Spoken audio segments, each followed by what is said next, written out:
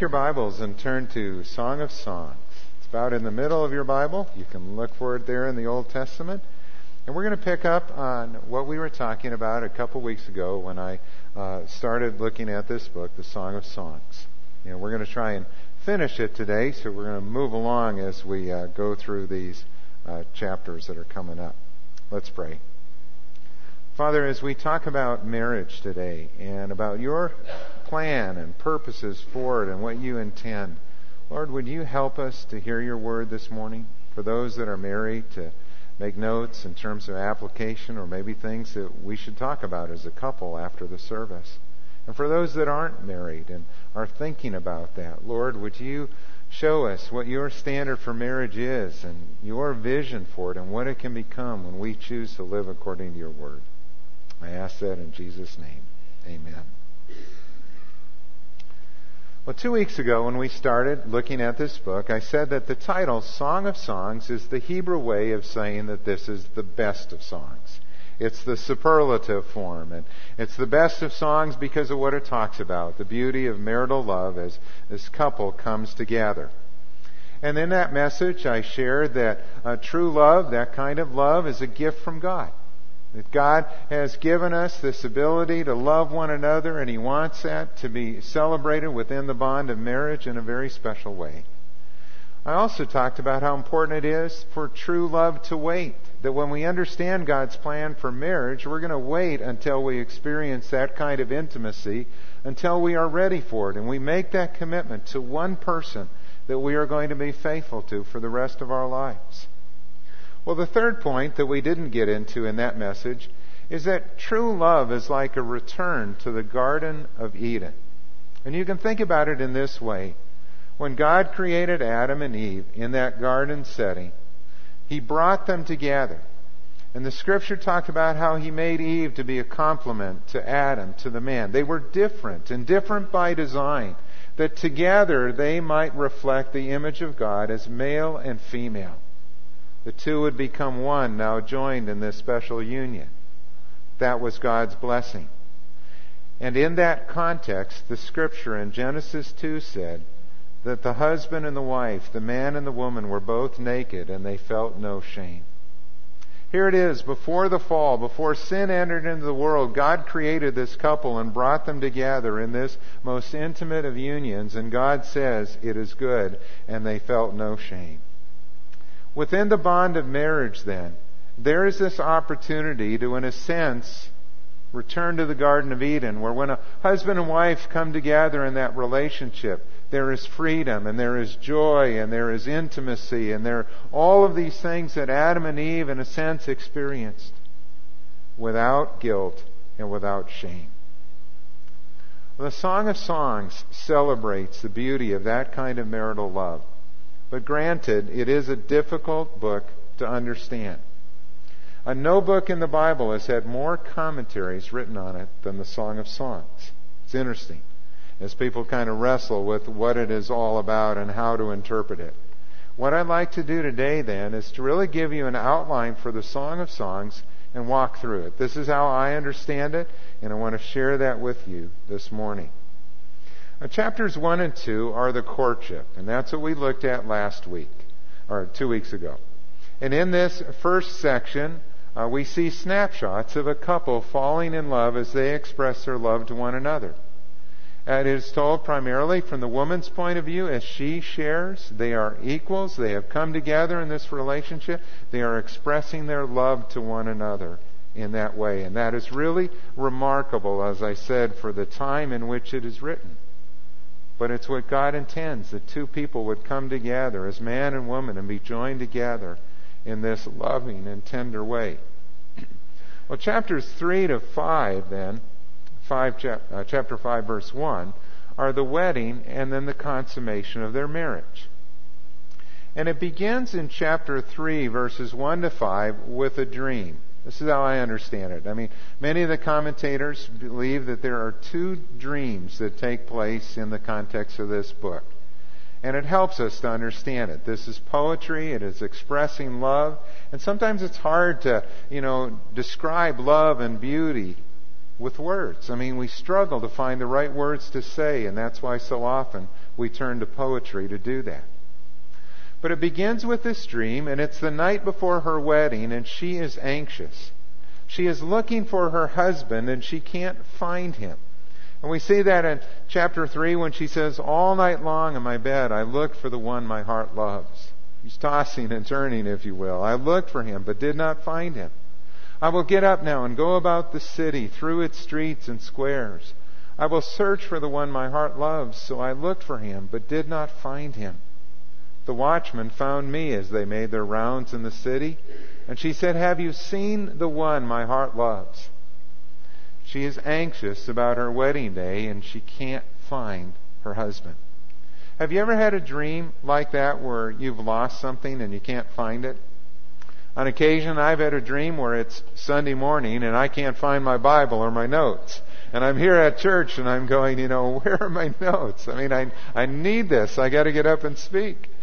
And so I'll have that. Or Gail, my wife, will have this dream where she has been at the shopping mall and she comes out and she can't remember where she parked the car and she can't find the car. And she's like, "Now, where was it?" And doing it. Those things are pretty normal, that we can have dreams where we are anxious about something, and in our subconscious we are working out those hopes and fears. And she here is relieved when she finds him in verse 4, and she holds on to him, and she would not let him go until she had brought him into the house, to the room of the one who had conceived her. Well, in verses 6 to 11 of this chapter, we have the wedding procession. And this is where Solomon is coming for his bride.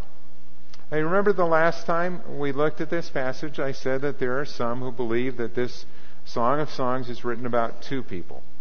It's Solomon and his bride that he is taking to be with him. Others understand this as three people. That it is this woman who, her true love is this shepherd who is in the hills, and Solomon is more the intruder in it. If this is a two-person view, then it may be Solomon literally who is coming here with this procession, driving his chariot. It reads, "Who is this coming up from the desert like a column of smoke? As they are riding across, the dust is rising up behind them like a column of smoke. He is perfumed with myrrh and incense made from all the spices of the merchant. Look, it is Solomon's carriage, escorted by 60 warriors, the noblest of Israel. All of them wearing the sword, all experienced in battle, each with his sword at his side, prepared for the terrors of the night." And it goes on and describes their coming for the bride.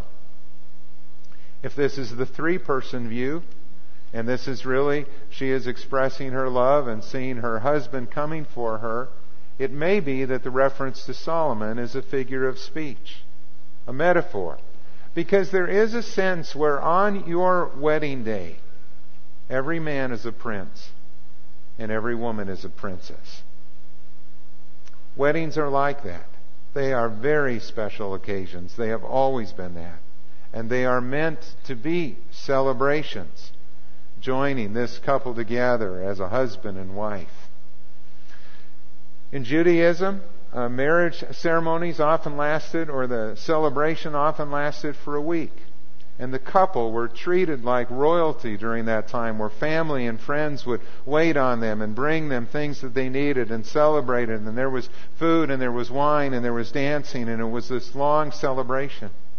Today we send couples off, and send them on their honeymoon and wish them well, and we want them to enjoy that time and celebrate together. But those weddings are very public, big celebrations usually. I tell couples in premarital counseling that planning your wedding is probably going to be the biggest thing that you're going to ever do as a family. As you plan for that day and you think of all the things that go into it, the flowers, the photographer, the location, the different parts of it, getting ready. And when you think about this description here of Solomon coming with 60 warriors, soldiers, all of them dressed in their uniform. Imagine that, having 60 groomsmen up here, all in their military uniforms, standing in attendance at this wedding. Wow, that would be something to see. But every wedding is like that. When the guys are in their suits or tuxes and the bridesmaids are in their beautiful dresses and the bride is in her wedding gown as she comes down the aisle, it is a beautiful occasion. Chapter 4, verses 1 to 15 is where the groom sees his bride and he expresses his love for her. And he describes her using images from nature that would have been meaningful to them. We read them and we kind of chuckle sometimes at some of these things, and he describes her, "How beautiful you are, my darling. Oh, how beautiful. Your eyes behind your veil are like doves, perhaps shy, perhaps looking even away as he focuses on her and her beauty." He describes her hair like a flock of goats descending from Mount Gilead. I don't know if you've tried that, guys, or how your wife would appreciate that. Might take a little interpretation here to understand that. But in that day, goats generally were black, sleek and black. And so she has black hair. And when he describes the goats coming down the hills like Mount Gilead as this huge flock of goats is coming down with that black hair, he is seeing her lovely hair, and it is flowing like tresses down from her face. And he loves that. He describes her teeth like a flock of sheep just shorn. Again, that sounds kind of funny to us, coming up from the washing. And when you think about that image, as those sheep are coming up and they've been washed and they've been clipped, they are white, they are brilliant, if you will, from what they were before. And here is a woman whose smile is clean and bright and beautiful to him, and he sees that. And he describes her lips like a scarlet ribbon. So gentle, so beautiful, so lovely. Everything about her is perfect. There are 7 features that he focuses on and affirms. And in Scripture, the number 7 is a number that's used for perfection. And that's what he says in verse 7. "All beautiful you are, my darling. There is no flaw in you. You are absolutely perfect. You are my bride." And he rejoices in her. In verse 9, he says that you have stolen my heart, my sister, my bride. That reference to a sister, she is not literally his sister. That was common also to call her a sister, maybe in the same sense as we as believers. The woman you are married to is your sister in Christ, as well as your wife. And that man you are married to is your brother in Christ, as well as your husband. But here is a man who is seeing his bride coming down the aisle, if you will, and he is just overwhelmed by her beauty. Guys, can you relate to that? Those of you that are married, on the day when you were married and you looked at your wife and you saw her in her wedding dress, I would think most guys would say that she was the most beautiful woman that I had ever seen. I love you and I love everything about you, and there is that joy that is here. In verse 12, he says that you are a garden locked up, my sister, my bride. You are a spring enclosed, a sealed fountain. She has protected herself. She has kept herself pure for this day. She has guarded her virginity. And now she has come to give herself to her husband. And in verse 16, she invites him into her garden to enjoy its fruit. And that is what he does in chapter 5, verse 1, where he comes into her garden, my sister, my bride. It is very tender, it is very poetic in the way that it is describing this kind of intimate relationship that is meant to be celebrated and enjoyed. You see, there's a powerful statement here that within the bonds of marriage, sex is good and it is holy. It is a gift from God, and it is intended for pleasure as well as for procreation. It is more than just a physical act. It's the joining of two people mentally and emotionally and spiritually as well as physically. And in that relationship there is freedom and there is joy and there is a giving to one another of themselves without guilt or without shame. It's like a return to the Garden of Eden. Now, unfortunately, that message hasn't always been taught in the church. In fact, in the history of Judaism and Christianity, There have been those who have always interpreted this book literally, that this is about the beauty of marital love. But the dominant view in early Christianity and in Judaism came to understand this book as an allegory. They said it can't be about what it's really talking about.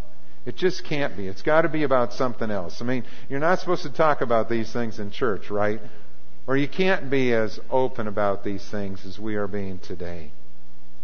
And so they interpreted it as an allegory, and they said really what it's about God and Israel in the Old Testament.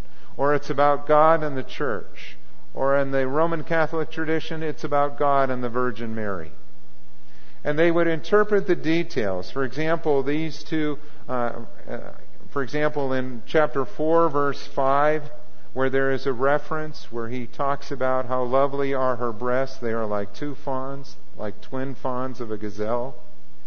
That's really not about breasts. They would say that's about the two tablets of the law.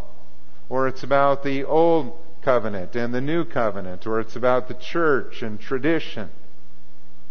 It's anything other than what it seems to be talking about. And that was the way that it came to be understood. And celibacy and virginity were exalted as higher states, and marriage was put down. Origen, Tertullian, Ambrose, Augustine all spoke against the literal interpretation of this book. They were early church fathers. Tertullian and Ambrose believed that extinction of the human race was better than sex within the marriage. That's how they viewed it. Better to just let the human race die out than to engage in something that they considered as sinful. What did they do with other passages of Scripture that speak about God's command to be fruitful and multiply, or to fill the earth and subdue it, or all those kind of things? I don't know. But out of their understanding, and perhaps they were influenced by kind of the Greek dualism of their age that saw the flesh as evil and the spirit as good and wanted to distance as far as they could. Even Augustine argued that the act of sex within marriage was innocent, but since it's accompanied by passion, it is always sinful, and therefore you should abstain as much as possible. In 550 A.D., the Council of Constantinople outlawed the literal interpretation of the Song of Songs. And the Roman Church kept adding days in which marital intimacy was forbidden until more than half the days in the year were excluded. It wasn't until the Reformation, and in particular the Puritans, that the literal interpretation became popular again. Dr. Leland Ryken writes that the Puritan doctrine of sex was a watershed on the cultural history of the West. The Puritans devalued celibacy and glorified companionate marriage, affirmed married sex as both necessary and pure, established the ideal of wedded romantic love, and exalted the role of the wife. It lifted things up again to what I believe is the biblical teaching on this area. You see, that's why I said 2 weeks ago that the proper response to our world, where it's kind of gone overboard on the whole sexual message, and in terms of license and anything goes today, the proper response by us in the church is not repression. It's not to stuff it down. It's not silence, not to say anything, but it's to speak openly and frankly about what God teaches in His Word, about marriage and love and intimacy, and to lift that up once again. And that's what we are trying to do here. And part of the reason why there are so many commentaries on the Song of Songs is that for about 1,000 years there in the Middle Ages, when they prohibited looking at this literally until the Reformation, that's when all these guys wrote about it. And I find it very interesting, because it seems to me that what is repressed becomes more interesting. And in that repression and stuffing it in one way, they became more fascinated by it. And there were no controls. That's why all of a sudden this book could mean anything that they wanted it to mean. But that's not what God intended. Well, chapters 5 to 8, then, are love's lasting joys. What happens when a couple has now come together in marriage and are joined together? And how does that relationship develop in the years ahead? Well, again, I believe that chapter 5, verses 2 to 8, are a second dream. And in this dream, her lover, her husband, has come to her, and he's knocking at the door. She's asleep. I slept, but my heart was awake. And then she's saying, I'm having a dream. And in this dream, he comes, and he wants to initiate. He's making an overture to her, and she's saying, not tonight, dear. I'm tired, or I've gone to bed, or I know what you're thinking. And she puts him off. And then later, she reconsiders. She says, I've taken off my robe. Must I put it on again? I wash my feet. Must I soil them? She doesn't want to do this. This is inconvenient. And then she reconsiders, and she goes to look for him. And she opens the door, and he's gone. And her heart sinks. And this time she looks for him, and she doesn't find him. And this time the watchmen find her as they made their rounds in the cities. And they beat her, and they bruise her, and they abuse her. Those watchmen of the walls. And there is this heartache, and there's this missed opportunity, and there is this danger that is there that can threaten a relationship. There's a realism here, even though it's a dream, a realism about how this world works. We live in a fallen world, and there is not always, perfect intimacy. Perfect intimacy and oneness is not the constant experience of people who are married. There are challenges, there are threats in this world. We have to work at oneness if we are going to protect that bond and grow in that relationship. There are misunderstandings between a husband and wife. There are challenges to work through if our love is going to last a lifetime. And we need to communicate honestly and openly. We need to understand our differences and accept them. And those of you that are married know what that's like. You know that as men and women, we sometimes look at things differently. We might look at relationships differently, or how we're raising our kids, or how we handle our finances, or what we want to do with the home, or different things like that, where we just look at it differently. And it's not right or wrong. It's kind of balancing each other out. And God did that for a reason, that we might learn to love each other, understand, work through those things, and grow in oneness.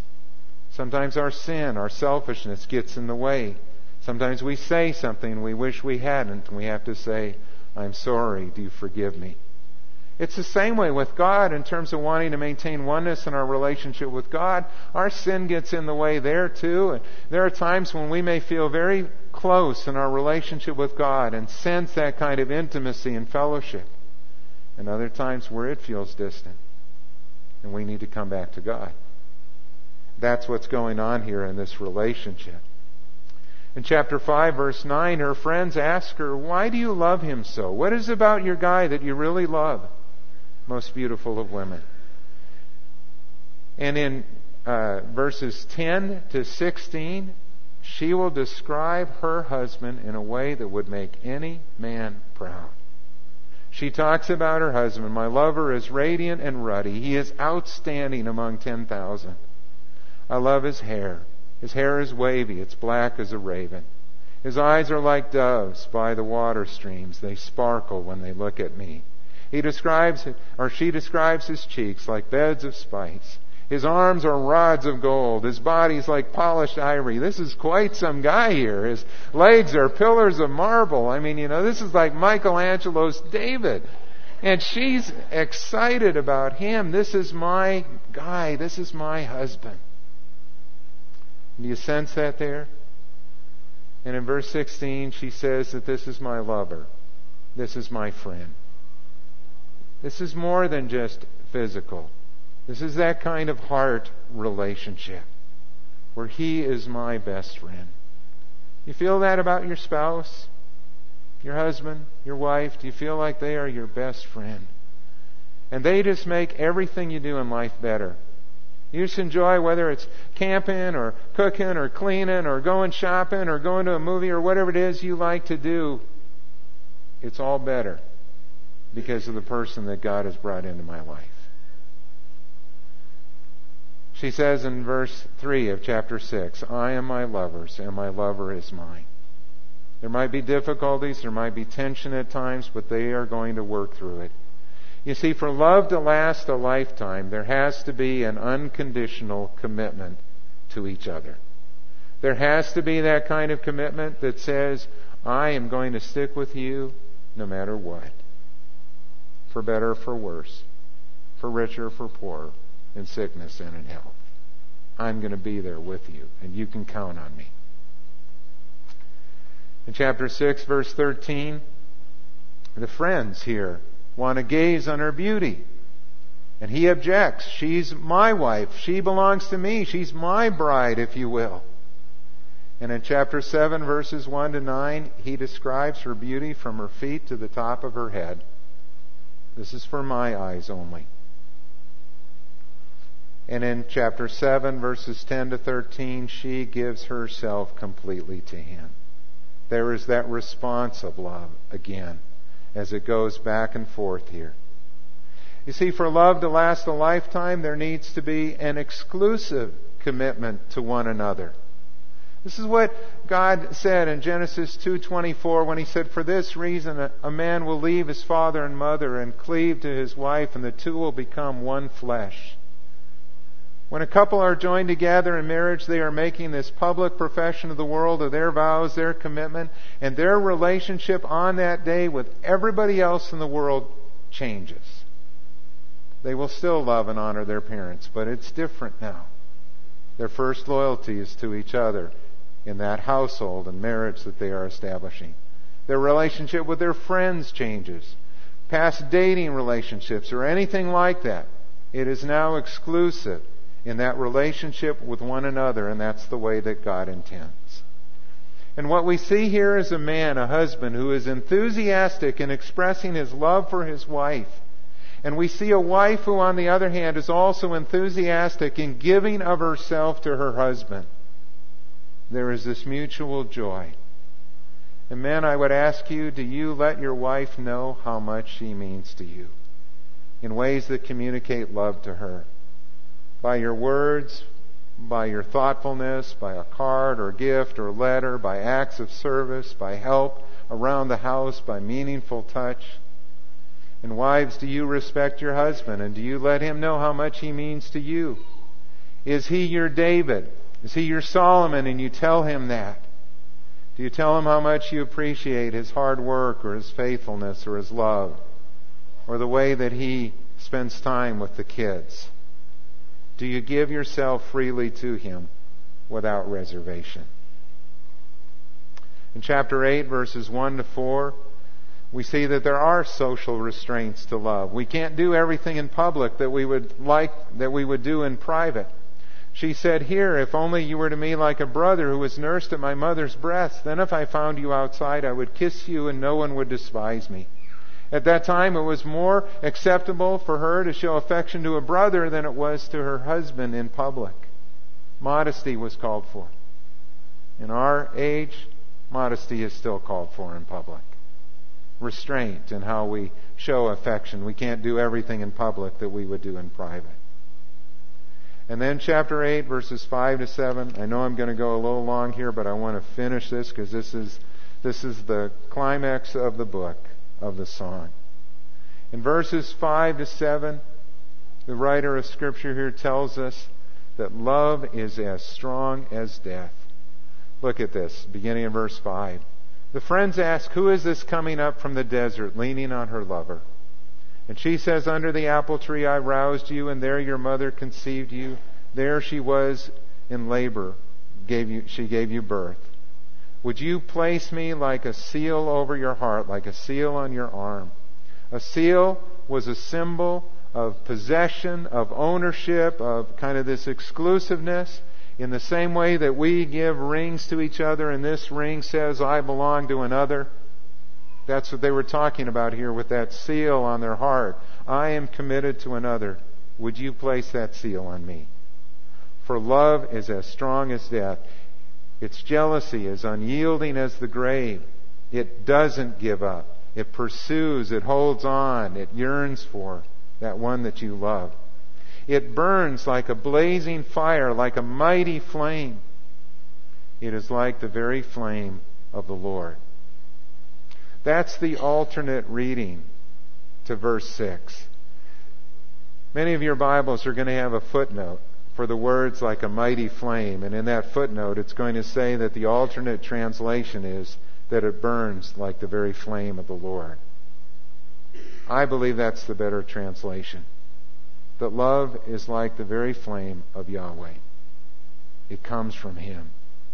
And when you taste that and experience it, you understand what that love is like. It is jealous, it is possessive, it is protective, but it is also unconditional, it is generous, it is sacrificial, it is kind. And you can't quench that kind of love when it's there in a relationship. And you can't buy that kind of love. That's what he's saying. If one were to give all the wealth of his house for love, it would be utterly scorned. You can't buy that. Where does that kind of love come from? It comes from God Himself. We see that in 1 Corinthians 13, 4-8, where God describes love. And we see it again in 1 John 4, 7-16, where He says, we know love because He first loved us. And this kind of marriage is so holy that God will use it as a picture of the relationship that exists between Christ and the church in the book of Ephesians. In the end, it is about God. It does have something to say about God and our relationship with Him. Because Christ, as our groom, loves His church, loves us passionately and intimately. He knows everything about us, and He still loves us and cares for us. And He laid down His life for us. And it is also how He wants us as His bride to love Him freely, unreservedly, holding nothing back. Jesus, I am yours, and I give myself fully and completely to you. I love you with all my heart and soul and mind and strength. Here I am, Lord. I want to follow you. Do you understand then how, in a Christian marriage, a husband's commitment to his wife can be like Christ's commitment to the church? And how a wife's commitment to her husband can be like the church's commitment to Christ? It's a picture of what God intends. In that relationship, we experience this taste of oneness and intimacy as in no other relationship. But that's why in heaven, there won't be marriage. Jesus said that. And there won't be singleness either. Because in that day, we will be one with God and with each other, and we will experience that kind of intimacy and joy and freedom without sin with everyone. And there will be that perfect oneness and communion. What a blessing that will be. A biblical marriage gives us a taste of what that will be like. I want to give you some application today to take with you as you think about these things. If you're here and you're married, I'd encourage you to read this book with your spouse and talk about what you heard today. These notes get put online, and they'll be on our website a little bit later in the week. Maybe today, maybe tomorrow. You can check. You could print them off, and you could talk about it. If you want to have a stronger marriage, I encourage you to take the marriage class or attend a marriage conference or read a good book on marriage. And these are just a few. There are many out there that are good. You can read His Needs, Her Needs by Willard Harley to understand some of the differences between men and women. You can read the 5 love languages to understand how we give and show love, sometimes in different ways, and we need to speak each other's language. You could read a book like Love and Respect by Emerson Eggerichs that talks about the differences again between men and women and God's purpose and design for marriage. All of that can help us to experience what God wants in our relationships. Well, I'm going to close in prayer. We're going to end our service there because we've gone a little bit long. I don't know if the worship team will come up and just play some music as we leave, but I'm going to end our service here today. So would you please stand? And after this prayer, you'll be dismissed. Father, I thank you for your scripture. I thank you for what it has to say about marriage and that most special relationship between a man and a woman. Help us to honor you. I pray for the marriages in our church that they would be strong and healthy and growing, and that they would be a witness to friends and relatives and the world around us of what you intend our marriage relationship to be. And Lord, if we're struggling in that, I pray that we would take those steps to build a stronger and healthy marriage. May you bless each one as we go today. Thank you that you go with us. In Jesus' name, amen.